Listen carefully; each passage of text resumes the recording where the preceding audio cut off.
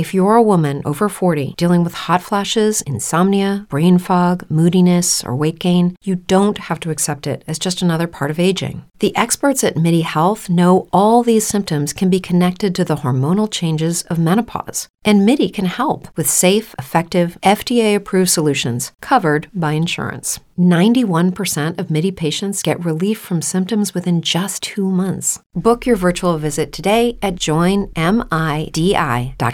Brain fog, insomnia, moodiness, weight gain. Maybe you think they're just part of getting older, but MIDI Health understands that for women over 40, they can all connect to menopause. It's at the root of dozens of symptoms we experience, not just hot flashes. MIDI clinicians are menopause experts offering safe, effective, FDA-approved solutions covered by insurance. 91% of MIDI patients get relief from symptoms within just 2 months. Book your virtual visit today at joinmidi.com.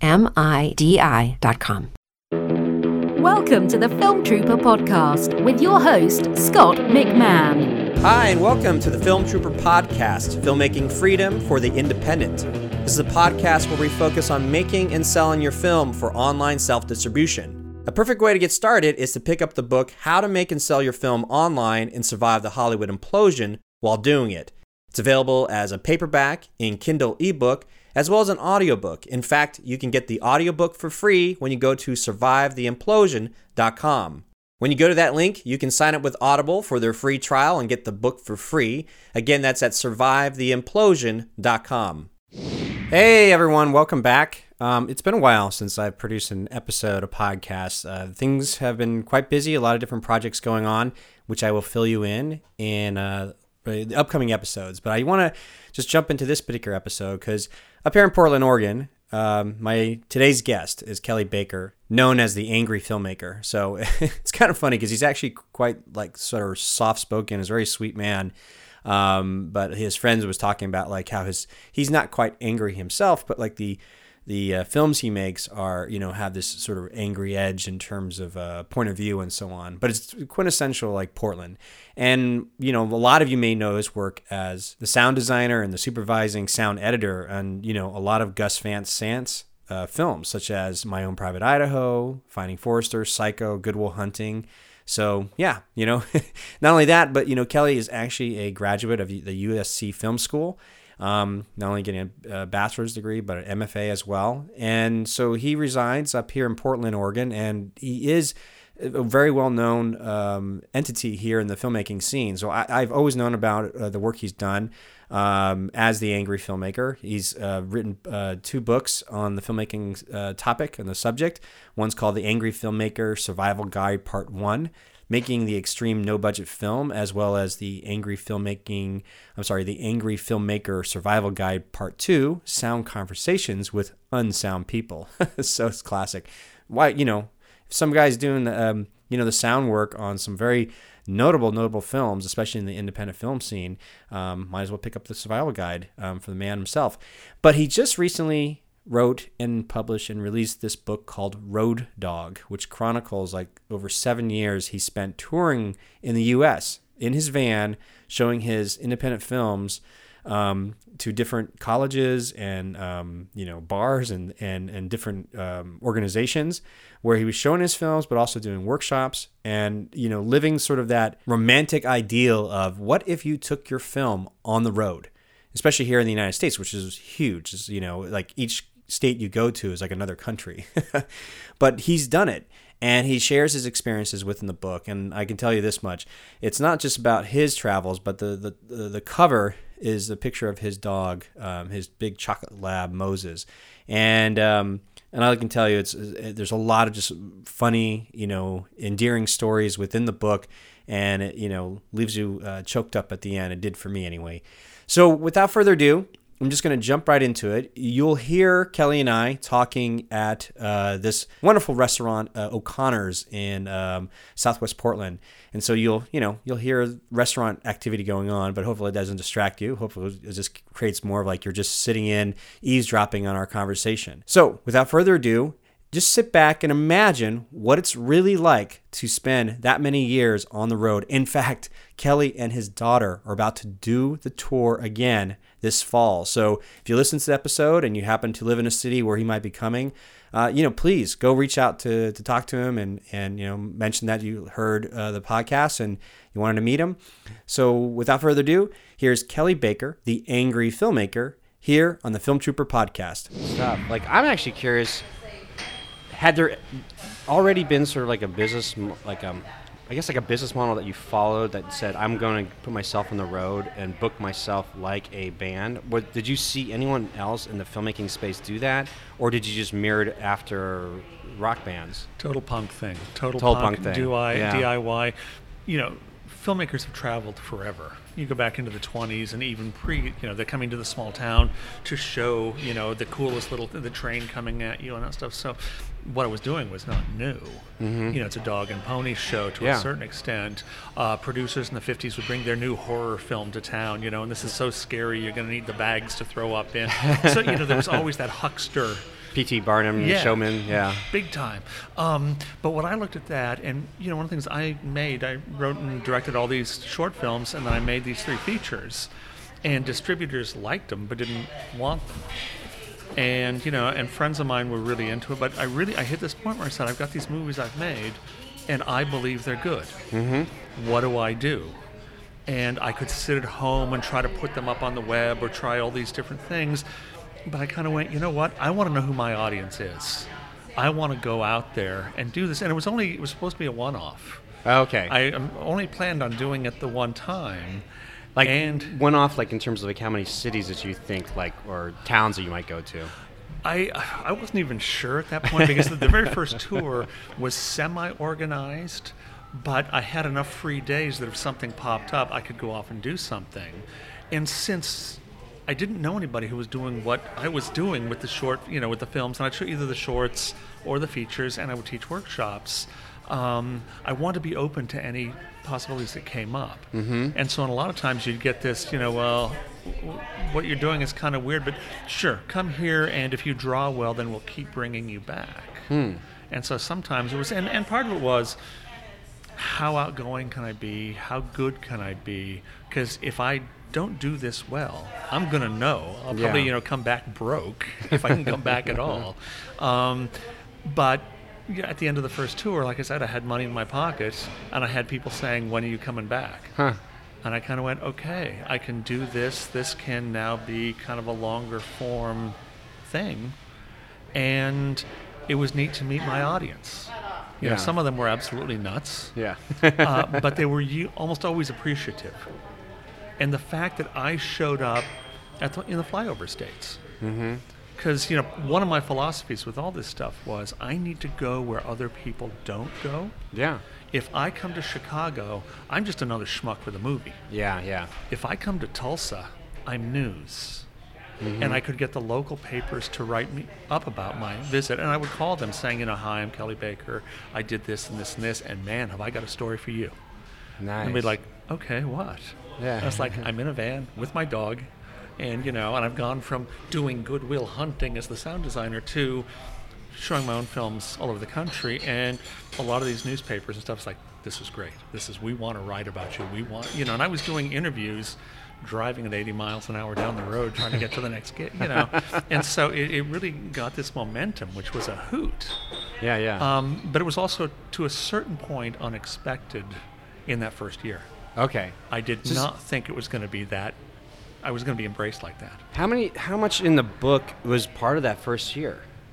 I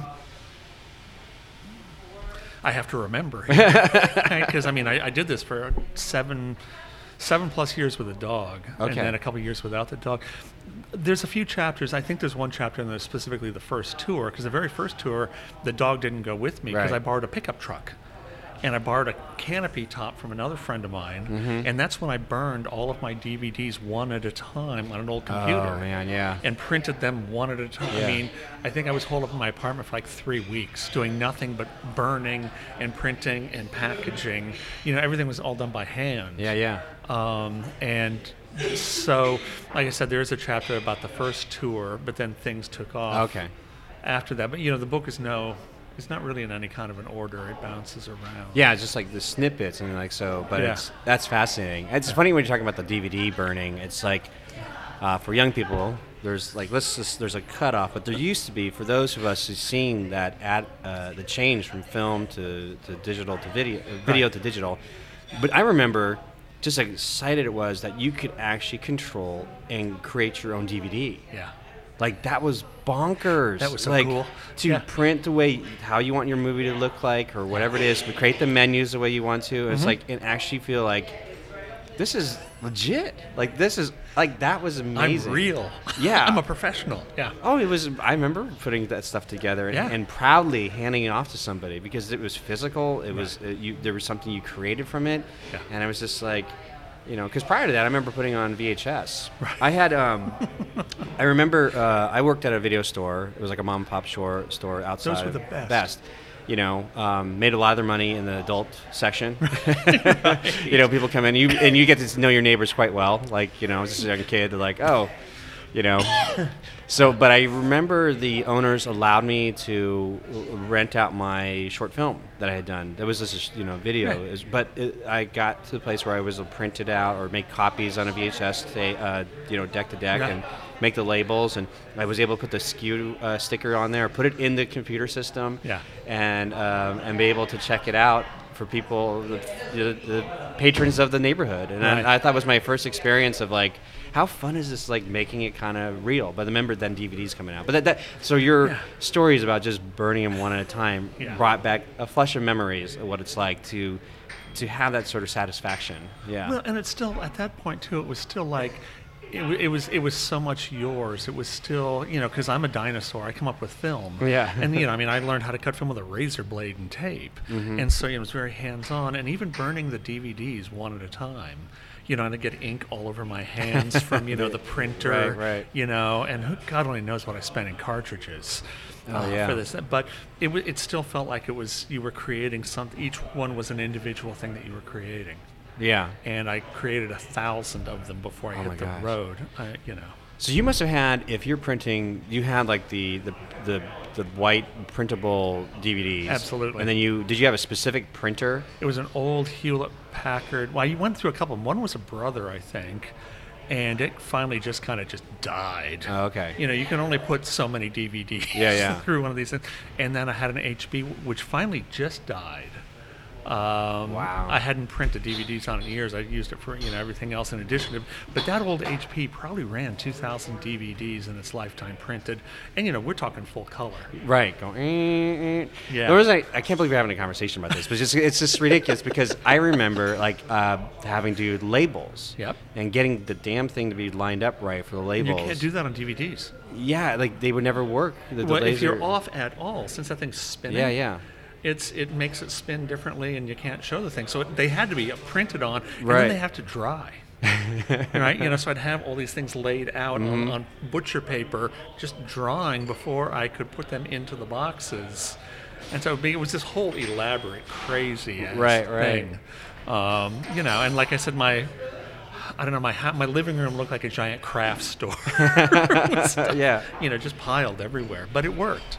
Totally. I think we had eventually got an HP printer that was specific. They had a little tray that was specific for the CDs, DVDs, and I was in heaven. I couldn't believe this actually existed. Yeah. And you're right, the smearing of it took me a while to get my graphics, my Photoshop file in order, and wait, that didn't print out correctly, and no, anyway, so just bringing back memories. So we can move on, but I was just laughing. Printer ink. Yeah. So we're seeing all these iterations of what makes it feel like your movie was legit or real, But so you did this, you go through the first year, and you're allowing yourself to have that sort of road trip adventure. And off the air, we had talked about being punk rock, and you were talking about a story about bumping into No Doubt, when they were coming out hungover, right after the first album. The show. Yeah. Well, it's interesting because my only road trip experience was I was 17 years old, going into my senior year of high school. Okay. I had gone to a creative arts school when I was younger, and so even though I was young, I had all these older friends who are now out of high school, and they were playing in this ska reggae band, and they were doing quite well in the same ilk of like No Doubt. Right. And they were going on tour for the summer. So my summer before my senior year of high school, I was a roadie in this makeshift, school bus, and we started in San Diego, and we went all around the country and to New York, all over the place. But for anyone who's thinking about it, like if you're young enough, you have an opportunity, you kind of need to do a road. You need to do this road experience. Big time. This book I just was given as a gift was Bryan Cranston's book. It's called A Life in Parts or something. Sure. Well, I recommend if you're going to get the book, as I was given as a gift, but it was given as an audiobook. It's Bryan Cranston reading his like autobiography to you. And I don't know why you would want to read it when you can hear Bryan Cranston perform it for you. Big time. And Big time. he tells about a story about he and his brother on motorcycles in like the 70s doing this road trip. Yeah. And how they got stuck in a really nasty 3-day storm with the rain. Yeah. And he just remembers this patterns of the rain on his hand and stuff like that. But these memories, when I listened to him talk about that, and then I read your book, I was like, oh my gosh, like it's like these are experiences, and I'm thinking of my own experiences, these are experiences worth having. Big time. So as I babbled a lot, can you tell me sort of like someone who wanted to know how to do this or go about doing this, what is the myth? What's the realities? What's the glamour? What's the hidden, silver lining? And what's the reality of like, get ready, you're going to have to do something like this? Well, it's, because, and I can't remember if I told you or not, I'm doing it again this fall. Yes, we're going to be announcing that for sure. Yeah. And, when I was and I hate to say this because this is, when I was in my late 40s and early 50s, this was a lot easier. When I do this next year, I'm going to be 61. Oh my gosh, you look a lot younger than that. Thank you. Thank you. I'll buy lunch. No, but it's a lot of work because you have to book as much as you can before you leave. Mm-hmm. And so I'm spending so much time, and I did, in the prep of any 2 months, because I'd only go out for 2 months at a time, because when you come back, you need a month to recover. Right. Because, you do get road crazy. But, it's a ton of work if you want to do it, but it's gratifying because you meet fascinating people. And I met amazing people at rest areas. Yeah. Or truck stops. I mean, there's the gigs that you're doing, and there's the shows. And people come up and talk to you afterwards. And, I heard some great stories. And I have friends that I made out on the road that are still really close friends today. Nice. And so, that's the adventure. That's the dog and I spent a couple of days in Kill Devil Hills, at the North Carolina, the Outer Banks.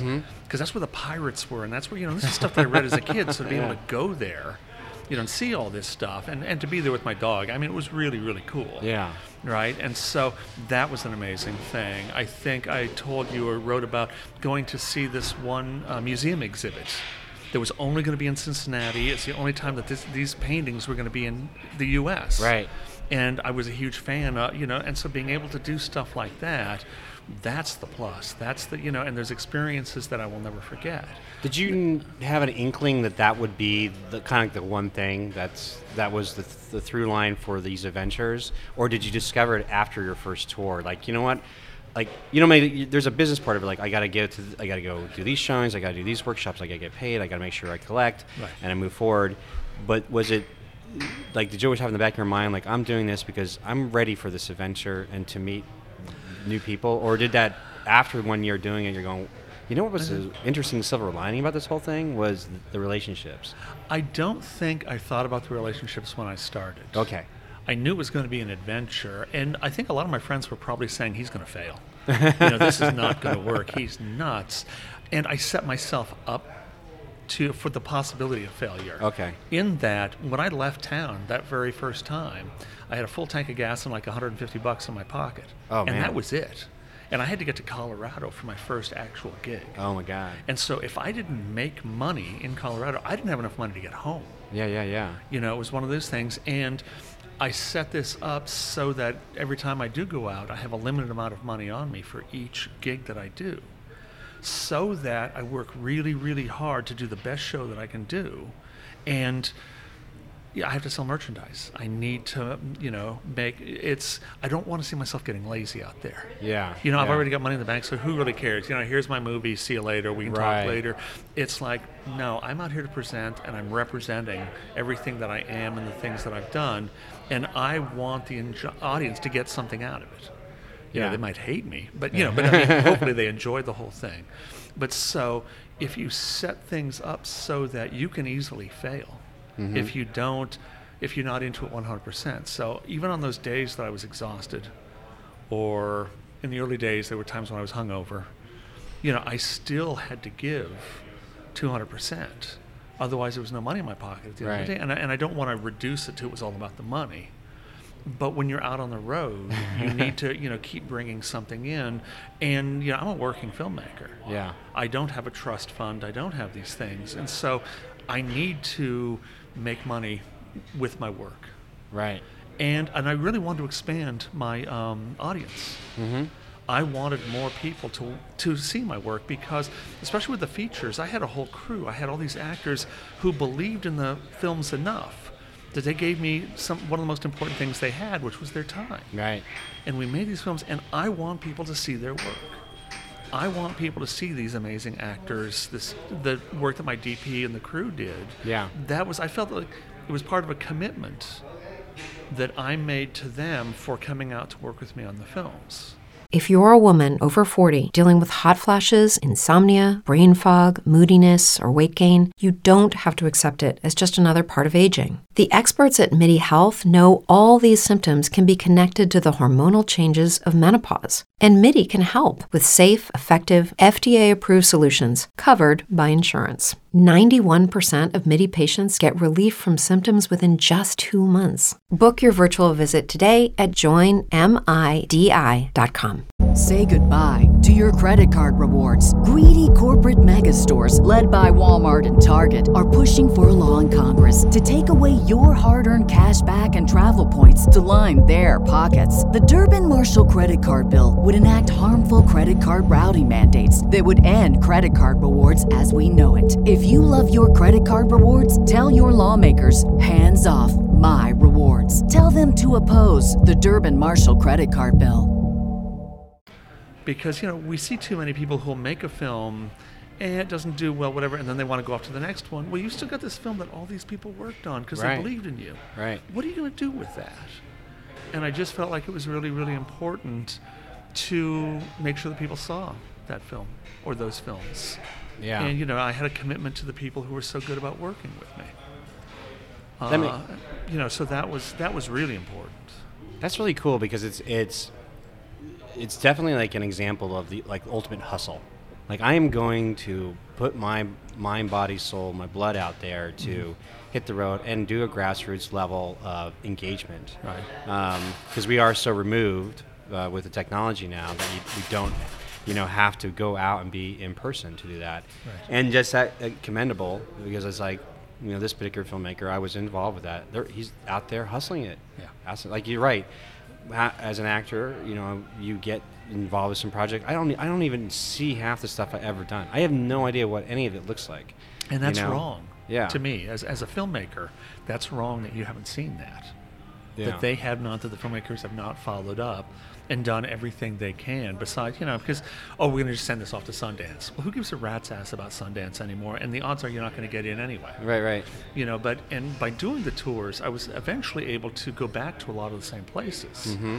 And, one of my films, Bird Dog, is about the Vanport flood, 1948, the dikes, it's based on it's a fiction film, it's based on a real historic event.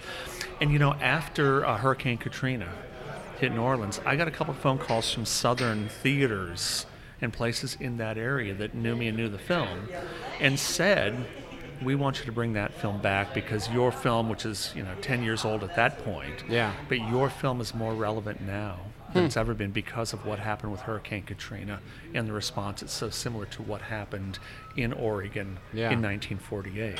Yeah. And so luckily, I had those contacts out there and I'd made those connections over the years. That to have them call me and say, we want to be in on your next tour, and we want you to bring this film because it's going to spark discussion.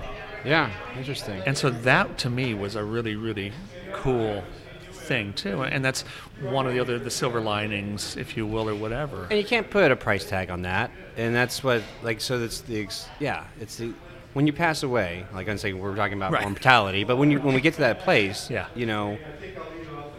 It's like that life worth lived. It's in terms of those experiences, like there's not a price tag to it at all. No, and it's interesting, and I don't know how appropriate this is or whatever. I went to USC's film school, and they crank out all sorts of people to go straight to Hollywood. Yeah. And a bunch of my contemporaries did go, and they've all done really, really well. Whereas, I moved north, and I started creating my own pathway with the independent, because I've always believed in independent filmmaking anyway. But I kind of went my own way, and I was actually I did a tour once of the UK, and my old college roommate. He had a place in Dublin. He and his wife would spend some time there, and he'd work over there or he'd work in the Bay Area. And we were having a beer one night in this little Irish pub, and it was the first time I'd seen him in quite a few years, and he said, "I need to apologize to you." I was like, what are you talking about? He said, "A lot of the people that we went to school with think that you're absolutely nuts." And that by doing these tours and going out with your films and all that stuff, they think that's just absolutely crazy. And I said, "Yeah, I know." I mean, I knew, that they thought I was nuts. And he said, "And I need to apologize because I never stood up for you." And he said, "And I realize now what you're doing is what so many of us wanted to do, but we're afraid to." Yeah. And he started and he's done really well on these high-budgeted films and stuff. He's a sound mixer. Yeah. He started taking all sorts of little independent, little foreign films and all that stuff, and he kind of made a big switch in his career because he said, "Those are the films that I always loved, but they never had the budget." Mm-hmm. But I realized I was chasing the wrong thing, and I don't mind working on some of those big budgeted things for the paycheck. Yeah. But for my soul, I have to do the smaller stuff. And that meant a lot to me, that he felt the need to bring this up. Yeah. It didn't matter to me one way or the other whether he defended me or not. I mean, to me, that's not a big deal. But the fact that he had to bring it up and say that he realized that what I was doing was the right thing, that really affected me. See? That stuff, can't put a price tag on it. No. Just the courage to go out and do it. Right. Not knowing if it's affecting anybody. Your mindset's right. Like, I just got to get the next paycheck. I got to make sure they're going to pay me and move on. Right. Can I ask you what, if a filmmaker now, a young person or a group of guys or girls and gals, what is your tips? What kind of get ready? This is if you're going to embark on something like this, here's some things to think about. Well, the whole thing, first and foremost, there are no rules. I love that. There really are not. Yeah. And so if somebody else was going to do this, their experiences will probably be totally different than mine. But, the biggest thing is, and especially when I go to film festivals, and I get paid sometimes to go to film festivals and do lectures and stuff, but I always tell everybody, it's be friendly, be open, don't drink too much when you're at one of these things because they watch that, but give it everything you got, and to be open. You're no better than the audience. You're no better than anybody else. You want them to identify with you. You want them to identify with your work. You want them to see that even though, they're the audience, but you're right there with them. Mm-hmm. And that's finding out who my audience was and was really, really important to me at the time. Yeah. And it still is. And it's because these are the people who are going to determine whether you make the next movie or not to a certain extent. You want them to like your work and want to see the next film. You want them to, next time they come see you, if you're in town, you want them to bring their friends with them. Yeah. You got to go check out this guy's work or this woman's work. She is amazing. She's funny. The film is good. Mm-hmm. And they bring friends, and it gets bigger and it's bigger. And that is the touring ethos of a punk band. Yeah. I'm gonna do everything I got for this show, and hopefully when I come back, there will be more people. But the experiences of being out on the road, and when you show your film and then you get up in front of a crowd of strangers, you have, you're naked. Yeah. Really. And if they like your film, you're good. If they don't, how are you going to handle that? Yeah. Are you going to be gracious? Are you going to be, are you going to deflect? Are you going to, I always say never get defensive. Never get defensive. Right. No matter what people say about your work, they didn't get it or they don't like it, whatever. That's great. And I would much rather have somebody hate my work than be lukewarm about it. Yeah. Oh yeah, nice little movie. That means you're forgettable. Right. But I really hated this film, and here's why. And it's like, I Awesome. connected. Yeah. And it's good, bad, or indifferent. I connected. But we have screenings, especially when we finish a film. Our family and our friends are there, and they love it no matter what. It's like your mom and dad love you no matter what. You can do a lot of horrible things, but they're still, and your friends are trying to be supportive, but when you're in the middle of the country and you're showing your work, they don't have to love you. Yeah. They don't have to care, and that's where you get really honest responses. And the first year I would sit in the back of the theater or wherever and listen to the audience. And I was always surprised at where they laughed or where they didn't. Or, there was always interesting things coming up depending on the audience and depending on what they're bringing to it. Yeah. So I learned a lot about filmmaking, and I learned a lot about communication that way. And I think that's one of my tips to other filmmakers. If you're going to go out and do this, embrace it and go for the experience. Learn to read the audience and see why they do or they don't like your work. What is working, what isn't. And be grateful for the experience. Be grateful for that, because we don't get a lot of experiences like that. No. It's really easy. This is something that comedians deal with all the time. And actors when they go out and will do a show on the road, the touring companies, they get this all the time. But filmmakers, we can be really, really insulated. Yeah. And we can also not care. And I think that's the problem. Not caring about your audience. And I'm not saying cater to them. I'm saying care about them. What are their interests? What are they? And are you meeting that interest? Are you able to set up a dialogue? Yeah. What is the logistics? So, like, when you're, coming from, like, Oregon, so you're plotting you plot your points, because I remember we plotted our points from San Diego. Right. So if anybody's listening to this, like, okay, my origins is my city. Like, any advice in terms of, like, knowing how long actually a drive takes, what time of year, because I remember on the band side of things, they had already scheduled it out. It's like, we got to get to Arizona by this day. Oh my gosh, the whole bus broke down. Yep. What's our contingency plan? Are we calling to cancel? And, like, they got to a certain place, like, well, we got to hit Houston this night, but then we got to jam up to Dallas or whatever, Dallas next. Like, it's one thing, like, to plot it on paper. It's another thing to hit the road and actually do it, to see the weird variables that happen. And is there any tips you can kind of give of, like, how do you go about when you start trying to book? Like, you're cold calling, saying, hi, I see you have an art theater or you have a school program. Like, I want to introduce myself. I'm going on this tour. I'd love to put you in this scheduled slot. Do you have something like that? Yeah. How do logistics work like that? In the early days, I thought I'd look at a map and say, yeah, I can do that. I can do that drive. No big deal. And, that led to... the map of, like, this, 1-inch line, I think I can make in a day. Yeah, and, that's why I ended up on that one tour. I had to drive 20 hours. Yeah. To do a 9 a.m., workshop the following morning, and that almost killed me. And I'm driving by myself. I don't have, the dog has no opposable thumbs, so it's all... So when you're driving, are you going, like... Why? Next time, why? Yeah. And it's like, okay, get a better map, and also look up mileages. Right. And so now with the new tour, I've got this whole thing laid out to where how many miles is it from this city to this city? Some of the stuff I know, but I'm still going through and using MapQuest to write it all out, and then I'm looking at the calendar saying, can I do this in a day, or should I give myself a day and a half?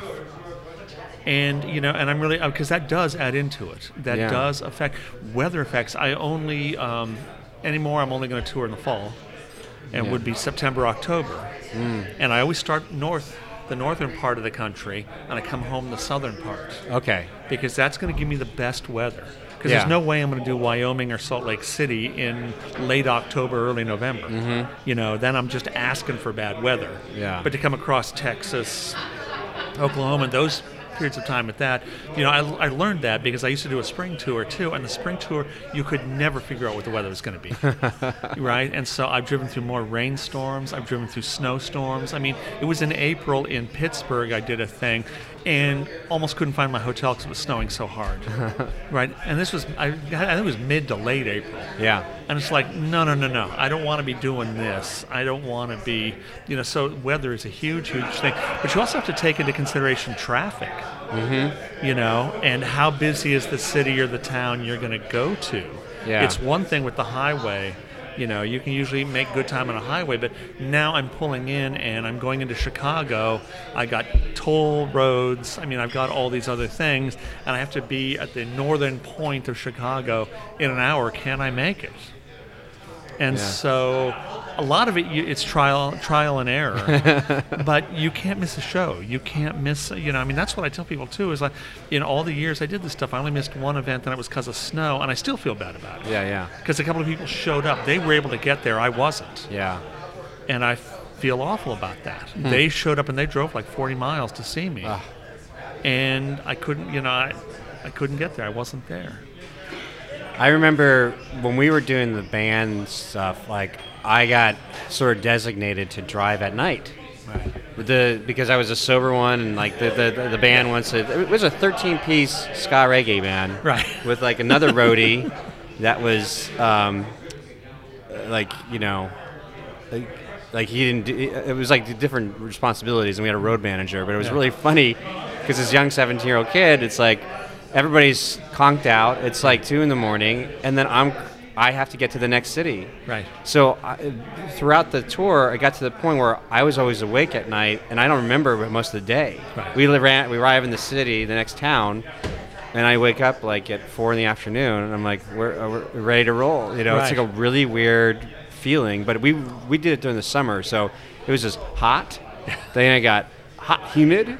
This is like humid, and then it was just like crazy back then. But anyway, I think it's fascinating because people need to plot it out. It's great because actually today's technology, you can almost put it in like Google Maps and do your directions. They give you an estimate time and start printing that out, plotting it out, and weather patterns. Do your due diligence to get yourself ready for weirdness, and also protect yourself. You have these great stories in there about you got an out-of-state license plate. You got this funky-looking van. Like things are looking weird. You're gonna get pulled over. Oh yeah. And like you said, I think of it like you had the beard and mustache, long hair. It's like you're gonna look odd in some places. Yeah. I think the funny thing was Zach Galifianakis. Because he had that. Right. He has a really long bushy beard, and his stand-up bit was he comes up and he says, "It's really hard to get a table for one at Chuck E. Cheese." Yeah. But you had those experiences, so big time. I felt like the police would see me coming, and and they were always looking for an excuse to pull me over.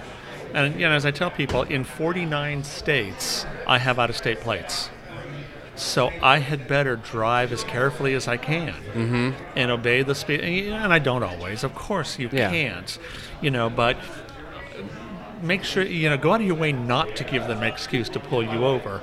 And, unless you're in Iowa, they'll make up something in Iowa to pull you over. Yeah, there's a great story in there, Yeah, and it's, on this new tour, I'm thinking, do I even want to go near Iowa? But I'm already getting phone calls from some friends saying, we want you to come back. And it's like, really, Iowa? You know what? You just have to add in the fee that you're going to have to pay for the traffic fine. Right.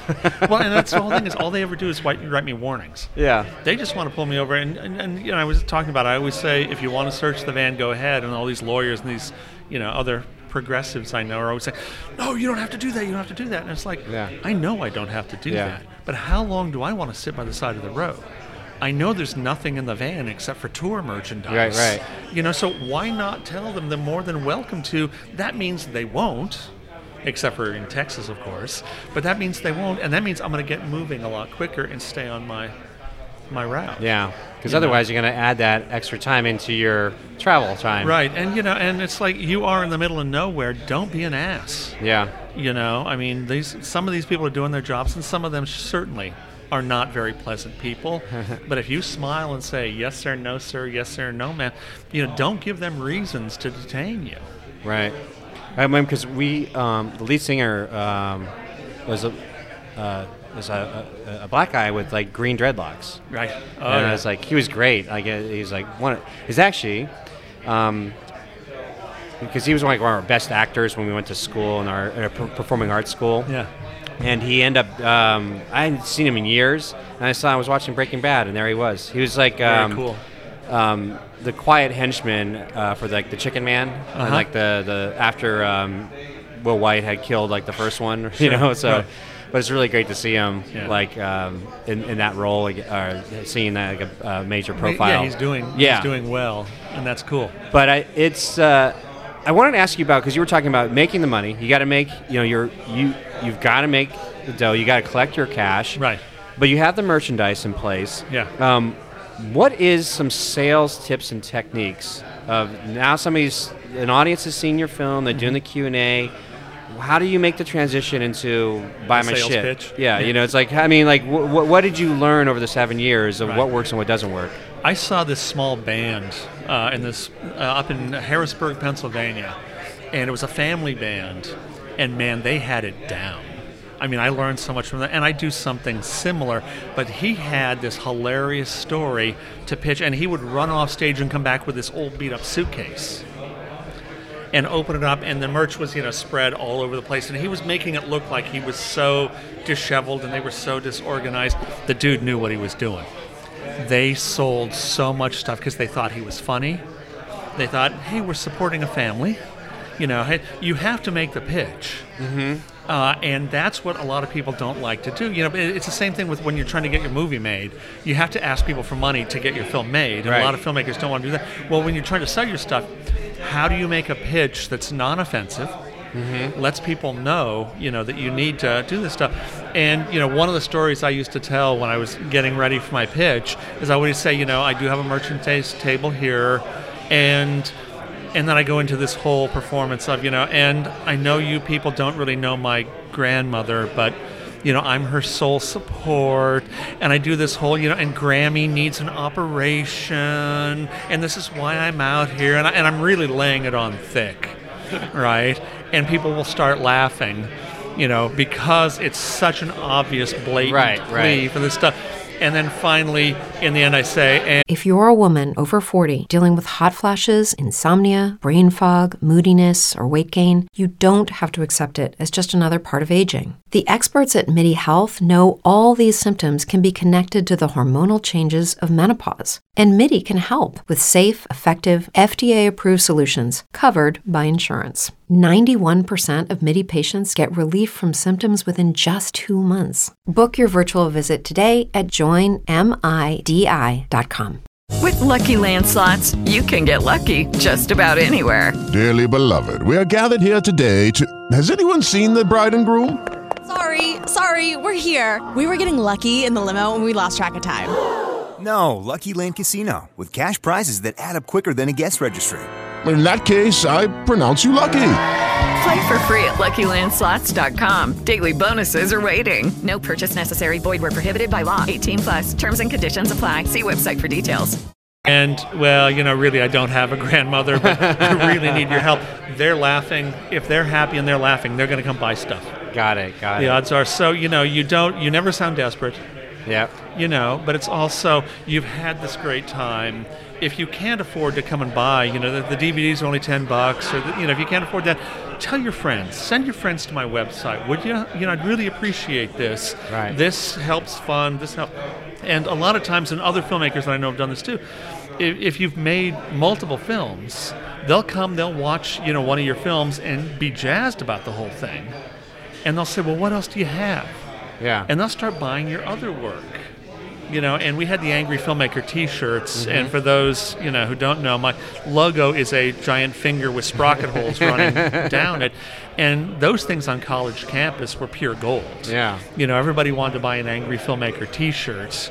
The problem with that is, I've got to buy all the merchandise ahead of time. Yeah. And T-shirts and hoodies get really, really expensive. And heavy. And it doesn't, heavy. If And you it's a put lot in of just a standard box, Yeah.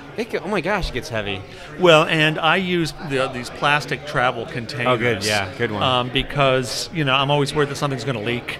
Yeah, I'm always worried that so everything's got to stay dry because you don't want to show up with a whole bunch of wet T-shirts. Yeah. Or wet merchandise that you're trying to sell. And so it's kind of an interesting deal. But I would say, make your pitch, but make it funny. Mm-hmm. And don't take it personally if everybody gets up and leaves. Always, and this is, when I first started out, it was cash or checks. Now we have PayPal, and now we have card readers and all that stuff. Because I learned early on, I adapted all the card readers really early on because I realized I get so many people to say, I really want to buy one of your things. I'm going to go out and find an ATM, and I'll be right back. Yeah. And you would never see them again. Yeah. And so now, being able to say, oh, no, of course I'll take your card. Of course I can, and you swipe it and you go. Yeah. And I was going to say, probably after I got my first card reader, I'm going to say that the next 3 gigs that I did probably paid for the whole upgrade of the phone and everything else because suddenly, you're saying... Convenience. Yeah, and people are saying, oh, you'll take a card? Cool. Boom, Here I'm it in. is. I'm in the moment. Go. Right. And a lot of times they'll buy more because they have the card. Yeah. If you're counting out cash... Yeah. Then it's like, I think I'll just take, one DVD. But it's like, I've got my card. You know what? I'll take a couple of DVDs and, T-shirts? Yeah. And so you find that works really well, Interesting. too. And for a while, on the one tour in the summer, my daughter was with me, and she was, I think, 14 or 15 at the time. Mm-hmm. She was brilliant at the merch table. Here's this cute little girl, and buy my dad's stuff. And she could outsell me. Right. Because all these people were saying, oh, what a nice kid. Of course I'm going to support her dad, Oh, my gosh. It reminds me of this. I was my daughter's Girl Scout brownie troop leader because we came new to the area and they didn't have any open troops. So there was all this, these kids, these girls that were left without a troop. Right. So I stepped up to become the troop leader of a Girl Scout troop. Had to learn all the rules. I was a brownie, and that's a different story. Okay, yeah. So I remember when it comes time, the big marketing push is the Girl Scout cookies. Yeah. So I was already really, really interested in marketing and sales. So I thought to myself, what could I bestow some knowledge on these young ladies about how to do this? So I got them in line, and I said, and I built this little cardboard door to be we're going to do some role playing simulation. You're going to knock on the door, and then everybody's going to get their chance to pitch, you want to buy some Girl Scout cookies. Right. And I'm going to give you all these different scenarios that could happen. But I told them, it says, I want all of you to remember what you're really selling. What are you really selling? Well, we're selling cookies. And you're not selling cookies. I go, what you're going to go to the door, and each and every one of you your job is to sell cuteness. So they all came in. And we did I'd be this angry, I don't want anything, and they were, but we went through role playing of how to handle rejection, objections, and then we kept reminding them, this is the moment where you turn those dimples on and then say, well, if you don't want any, if you don't like cookies, perhaps you can, because they have a donation program, you would donate to buy some cookies for the troops. We had all these things, and it was really fun and funny, but it reminded me of, you can't say no to these. Right. If that's what's really they're selling. If they're selling cuteness, you can't say no. Oh, no. I have to. I'll buy, even though I don't want to eat the cookies, I'll buy it for the troops, or I'll buy it for a friend, or whatever it might be. Yeah, give them a reason to say yes. Yeah. Don't give them a reason to say maybe. Because, if they say maybe, that's no. Right. I'll think about it. Oh, no, they're gone. Right. But, no, you want to give them, and that's the whole thing when you're selling your merch and stuff out there, too. Give them a reason to want it. Yeah. And I always had made up stories about the different merchandise, and I'd hold stuff up, and it's just, and part of it is how motivated am I at the moment, because sometimes it'll be a total ad lib, but you never know. And if people laugh, you have them. Because people, when they go out, especially see a filmmaker, even if it's a depressing film, they go out to have a good time. They don't go out to be depressed. So if you're going to show a depressing film or a difficult film, you need to also be funny about it with the Q&A and with those things. You've got to bring, because the film ends and everybody's looking at their feet going, oh God, this is so depressing. Yeah. They're not going to buy anything, and they're probably not going to come back. Right. But if you do a fun Q&A, if you try to change gears, because most of my films are about serious issues. Yeah. There's some humor in them, but my feature Gas Cafe, that's death, sex, and religion. Mm-hmm. It doesn't get any funnier than that, right? It's a very dark movie. but I know how to handle a Q&A, and I know how to get people laughing and talking, because there are some funny moments in the film. They're dark funny, but so you have to remember that people who are coming to see you, they're coming to see you to have a good time, not to be depressed. Yeah. And so even if your film is kind of depressing and it's an important film, how do you end the night on a high note? Because, like I say, if people walk out and they're totally depressed, are they going to say, oh, God, I went and saw this guy. The film was really good, but, I don't ever want to see something like that again. Now what have you done? Yeah. It was like, we saw this really, really tough film, but, the filmmaker was so amazing, and he told these different stories, and it was, this difficult film becomes a positive in their mind. Yeah, because the overall experience had some transformation and ebbs and flows. It reminds me the story about Kevin Smith. Like, he was mentioning, like, he showed one of his films, he had a Q&A, and he overheard some guys in the audience, like, after the Q&A, like, he overheard some guys talking in the lobby. They're like, that film kind of sucked, but the fat guy was funny. Yeah. And that's when it clicked to him, like, all right, like, maybe this is what he calls it a gift for gab. Right. So somebody like... oh, he's got it. And he built his whole empire off that, in that world. Yeah. And so that's probably like a very glowing example of this level of audience engagement. Well, and he does. He's so totally gets involved with his audience. Yeah. And, and it's funny because I respect his films. I like him. Yeah. Funny guy and stuff. Do I like his films? That's a totally different story. Right. I mean, some of his films I think are interesting. Some of his films, less so. But if he's coming to town, I want to go see him. Oh, yeah. Because it's going to be a good night. Yeah. And to a certain extent, that's what we're selling. Mm-hmm. To a point, too, is spend your $10 or whatever it is to come out to this little theater, little hole in the wall, see my film. We're going to talk about it. And I did a thing in Chicago where, the first question I take on the Q&A, the guy rips me a new asshole. He really didn't like it. And how do you recover from that? Well, I did. I was, I thanked him for being there. I wasn't angry that he didn't like the film, but I, thanked him for his comments. I made a couple of comments, about his comments. I didn't duck the question.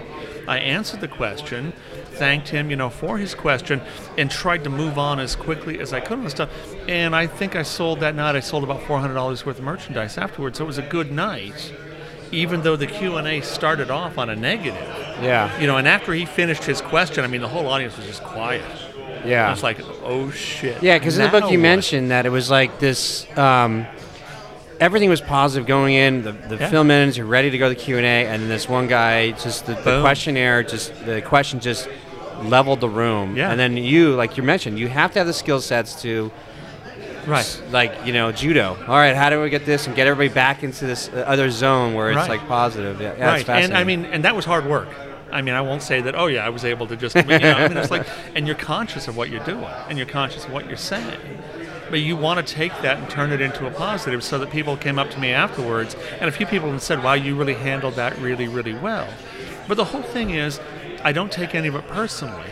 If you don't like my film or the book, it was fine. Great. I don't have a problem with that. It's not like you don't like me. I'm still a really nice person. Yeah. You did not like something I create. I get that. I'm not going to like everything that somebody else does too. So, and it's my advice to filmmakers is, don't be so serious and don't take comments or criticism personally, right? Be ready to say, it's just something I created, and I'm sorry you don't like it, but boy, let's go. There's other common ground here. Mm-hmm. There's other things we can talk about. But to have somebody tell me that they don't like my film, does it hurt? Well, of course it hurts a little bit because we want people to like it. Do I take it personally? Not at all. Because maybe you'll like the next film, or, you'll say, well, I didn't like the guy's movie, but God, he was funny. Right. The fat guy was funny. That was really, Kevin Smith. And you have to, if you're going to be out in front of the audience and put yourself there, and I do think all filmmakers should do it. I think they should get out of their comfort zone at some point and have screenings that are not comfortable, and see how their films really, really do, and see how they handle it. Because you have to be ready for that. Not everybody thinks you're brilliant. Yeah. And so, but if you put yourself into a situation like that, roll with it. Go with it. I was at a film festival once where the filmmaker was so negative about the screening, about everything. You know, I know he was not asked back. I know he didn't. Yeah. You know, and it's like, what's the point, man? You just turned off an awful lot of people to your film and to you. That was the shortest Q&A I ever saw. The film was interesting, but after the guy got up to his attitude, I wasn't going to ask him a question. You know, go, man, go, get. You know, and you know what you say, what you do, and especially at film festivals. And I always tell filmmakers, if you go to the film festival, you know, no matter what happens, be gracious. The people at the festival are working their asses off. Oh yeah, they are. And if there's a mistake, they feel worse than you do. You know, they really, really do, because they want everything to go off without a hitch. Can't happen, but they try their best. And if something happens and it's a problem, be gracious. They will remember, and they will tell other people about how cool you were. You know, and that'll open up a lot of other doors. I mean, I'm drawing a blank. Your canine companion, Moses, right? Yeah. What has the reaction been? When did you release the book? In March of 2017, so just a couple of months ago. Oh, okay. So, what has been the reaction outside of the people that gave the blurbs, but just like sort of the reaction to the book? Because it did. I got to the end, and it did. I got choked up. Yeah. You know, if anybody's had, you know, a pet in their life and they had experience like that. Yeah. Like, it's so funny. I don't think I'm giving anything away. Right. Because you please don't. No, but it's really touching at the end. So what has the reaction to the book been so far from? It's funny because different reactions in that some people have said, I didn't realize your life was so rough. I didn't realize that, you know, you were doing all these things, and I get why you had the dog there, and I see how the dog was kind of an anchor for all this stuff. A lot of people want to travel with their animals, you know, and any kind of a dog lover, any kind of a pet lover likes the book. Because, you know, he's got a real person. He had a real personality. And you wrote it quite well. About, you know, we spent a lot of time together, that old dog and I. But I could not have done that trip without him. Those trips, I could not have gone solo on all this other stuff. You know, people like the fact that I think that some people think it's a story about a filmmaker, but it's a relationship story. It's about me and the dog. It's about me and my daughter. It's about my love affair with the road. I mean, the book is about a lot of things. Yeah. The dog, you know, we all, in school, we all had to read Travels with Charlie or something similar, you know, and I was the one who said, oh, God, wouldn't that be great? I'd love to do that sometime, cross country, you know, in a truck with my dog. Do it. Like, what, 7-8 years now? Yeah, I did it 14 times. 14 times, so, yeah. Yeah, so, you know, I know what Steinbeck was going after there. But it's a special time, and he was a special dog, and I think people see that. I'm hoping that they see that. Most people I know get emotional at the end. Oh, yeah, I did. Yeah. But, like I said, he was... Sam... Sorry. I'm getting that. Oh, that's fine. I never had a Barbara Walters moment until now. No, but, you know, I mean, one of the great things, and I was walking my other dog yesterday, and I was thinking about, and this is something that I learned from both of them, both the dogs, but especially from Moses in the book, he was always in the moment. He didn't care about the past, and he didn't care about the future. And, you know, I want to try to be more like my dog. Yeah. You know, but he was always in the moment, and that's what was really, really important, and that's what one of the lessons he taught me. Yeah. Was to be in the moment. And so, you know, people who know dogs, people who like dogs really do love the book, and I'm really satisfied. I'm really happy about that, you know. Do you think this is some of your best work? I've had other people tell me it's the best thing I've ever written, and that included my films and everything. Yeah. I always like to say, you know, my best film, my best book is the one I haven't made yet. Right. I'm very proud of this book, and I think that I did good. Yeah. Could I, you know, do I see changes or things that I would, you know, rather like to rewrite or whatever? Of course. But we have to hit a point where we say, this is the best I can make it at this point. I'm going to release it, and it's time to move on. And the next thing I do is going to be better because I've learned from this. But this book is really special to me because all those trips were really special. Mm-hmm. And each trip had its own magic to it, had its own thing. And it's nice. I mean, I still like to look at some of the chapters and some of the stories, and I can just jump right back to that place, me and the dog, and it's kind of fun. Yeah. No, I mean, I can see it as a movie. I can see it, or an episodic show. Because there's, like you said, there's a lot of layers to the relationships in your book that talk about that. As we wrap up, as we're getting in lunch, because we need to get our lunch, is there something I should have asked you that I didn't ask you in terms of this whole concept of for other filmmakers listening in, like, wow, like going on the road with my animal, or my best friend, or something like that, we're making it happen. Anything I didn't cover that I probably should have? One of the things I always tell people, because they say it must have been hard, it must have been this, and it was all of those things. I mean, there were times when it was absolutely miserable, and there were times when, I just wanted to be home, or I wanted to be someplace else. But I'm still doing it. You know, and so there is something about the whole journey and the whole trip that is magic. And, I think at one point I became hooked on the road. I am a road dog. And some people say, road dog, that's about the dog. And it's like, no, he was a road dog, but so am I. Yeah. And, as hard as things got, I was always ready to do the next tour. And so, I think that's the important thing is you're going to have ups and downs on all this stuff, but you're going to have more ups and downs if you see it through. Yeah. And, it's an adventure, and life is an adventure. And I'm getting ready to do this again. We're going to make a film this time because my daughter's coming with me. Nice. And I'm going to do a fundraiser through Indiegogo soon. But we're going to shoot stuff on the road. We're going to post things because having someone with me is the first time I'll be able to have a little help driving or shooting or whatever it is. And so we are going to make a film about this whole thing. Because the book was, as I said, it's about the dog, it's about my daughter, it's about me and all the relationships. Well, I'm taking my daughter, my new dog, in the old van, and we're going to go do this again for 6 or 7 weeks. That is amazing. Last summer, my daughter and I just did a really small road trip. We went down to Sacramento to go to the comic convention. But I could see that these memories are being built in her. Like it's something simple as is the summer, driving down the coast, down to Oregon, down Interstate 5 into California, that whole stretch. But she was just listening, we were just listening to music, and she was just staring out the window and just being able to stop in these little spots to get like Dutch Bros or something. And, I thought the comic convention is what she was going to remember. But she say no, that whole stretch of just driving back and forth is what she remembers. And the time with you. Yes. And that's what those are the memories she's building up for life. Yeah. And I was like, it's always those little things. It's not what you expect. It's not what you think it's going to be. Like I said, my daughter went with me when she was 15. And she's 25 now.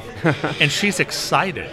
And she talked to her boyfriend, her fiance, the guy she lives with, and she's like, I'm going to go do this. And he's like, cool.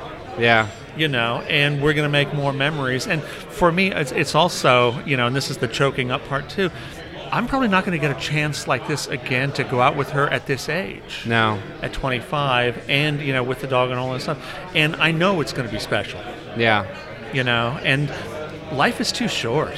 We need to all have these special moments, these special memories, whatever they might be. Yep. And, a road trip is the coolest family thing. Lucky Land Casino, asking people, what's the weirdest place you've gotten lucky? Lucky? In line at the deli, I guess? Aha, in my dentist's office. More than once, actually. Do I have to say? Yes, you do. In the car before my kids' PTA meeting. Really? Yes. Excuse me, what's the weirdest place you've gotten lucky? I never win and tell. Well, there you have it. You can get lucky anywhere, playing at LuckyLandSlots.com. Play for free right now. Are you feeling lucky? No purchase necessary. Void where prohibited by law. 18+. Terms and conditions apply. See website for details. Hey guys, it is Ryan. I'm not sure if you know this about me, but I'm a bit of a fun fanatic when I can. I like to work, but I like fun too. It's a thing. And now the truth is out there. I can tell you about my favorite place to have fun. Chumba Casino. They have hundreds of social casino style games to choose from with new games released each week. You can play for free anytime, anywhere, And each day brings a new chance to collect daily bonuses. So join me in the fun. Sign up now at ChumbaCasino.com. No purchase necessary. VGW Group. Void where prohibited by law. See terms and conditions. 18+. You can do, especially a father-daughter kind of a thing. It's the memories, you know, I mean, I've still got so many wonderful memories. She talks about it all the time. The old trip, you know, and this one is going to be new memories, and it's going to be different because we're both at different, you know, points. She's a writer. She's a photographer. She's going to be writing about this trip. She's going to, you know, for some of the readings we do, she's my opening act. She's going to read from some of her work, which makes me really proud. Yeah. But she's going to have her camera, and she's going to get to meet a whole bunch of my friends. That she's read about and heard about and stuff. And I'm really excited about that and proud about that. You know, so this is, and of course we've got another dog we're taking. He's also an old chocolate lab, Mickey. You know, but I mean, so it's going to be a hoot, and I think that people need to, filmmakers or not, you need to open up yourself to these experiences. Mm-hmm. Life is too short. Make memories. Yeah. Have a good time. Don't take it seriously. Hit the road. Hit the road, Jack. Yeah. Big time. Big time. Awesome. Thank you so much. Oh, God. Thank you, man. This has been great to talk. Yeah, it's been fantastic. Yeah. If you like this interview, please think about leaving a ratings and review over in iTunes for me. Just go to filmtrooper.com/iTunes. That will take you to the iTunes page. And any ratings and review would be very, very helpful in spreading the word about this particular podcast. And of course, don't go away empty-handed because I have a free gift for you over at freegearguide.com. It's an equipment list of everything I use to make a feature film for $500 without a crew. Again, that's at freegearguide.com. Thanks so much for tuning in, and I will see you next time. Film Trooper, filmmaking freedom for the independent.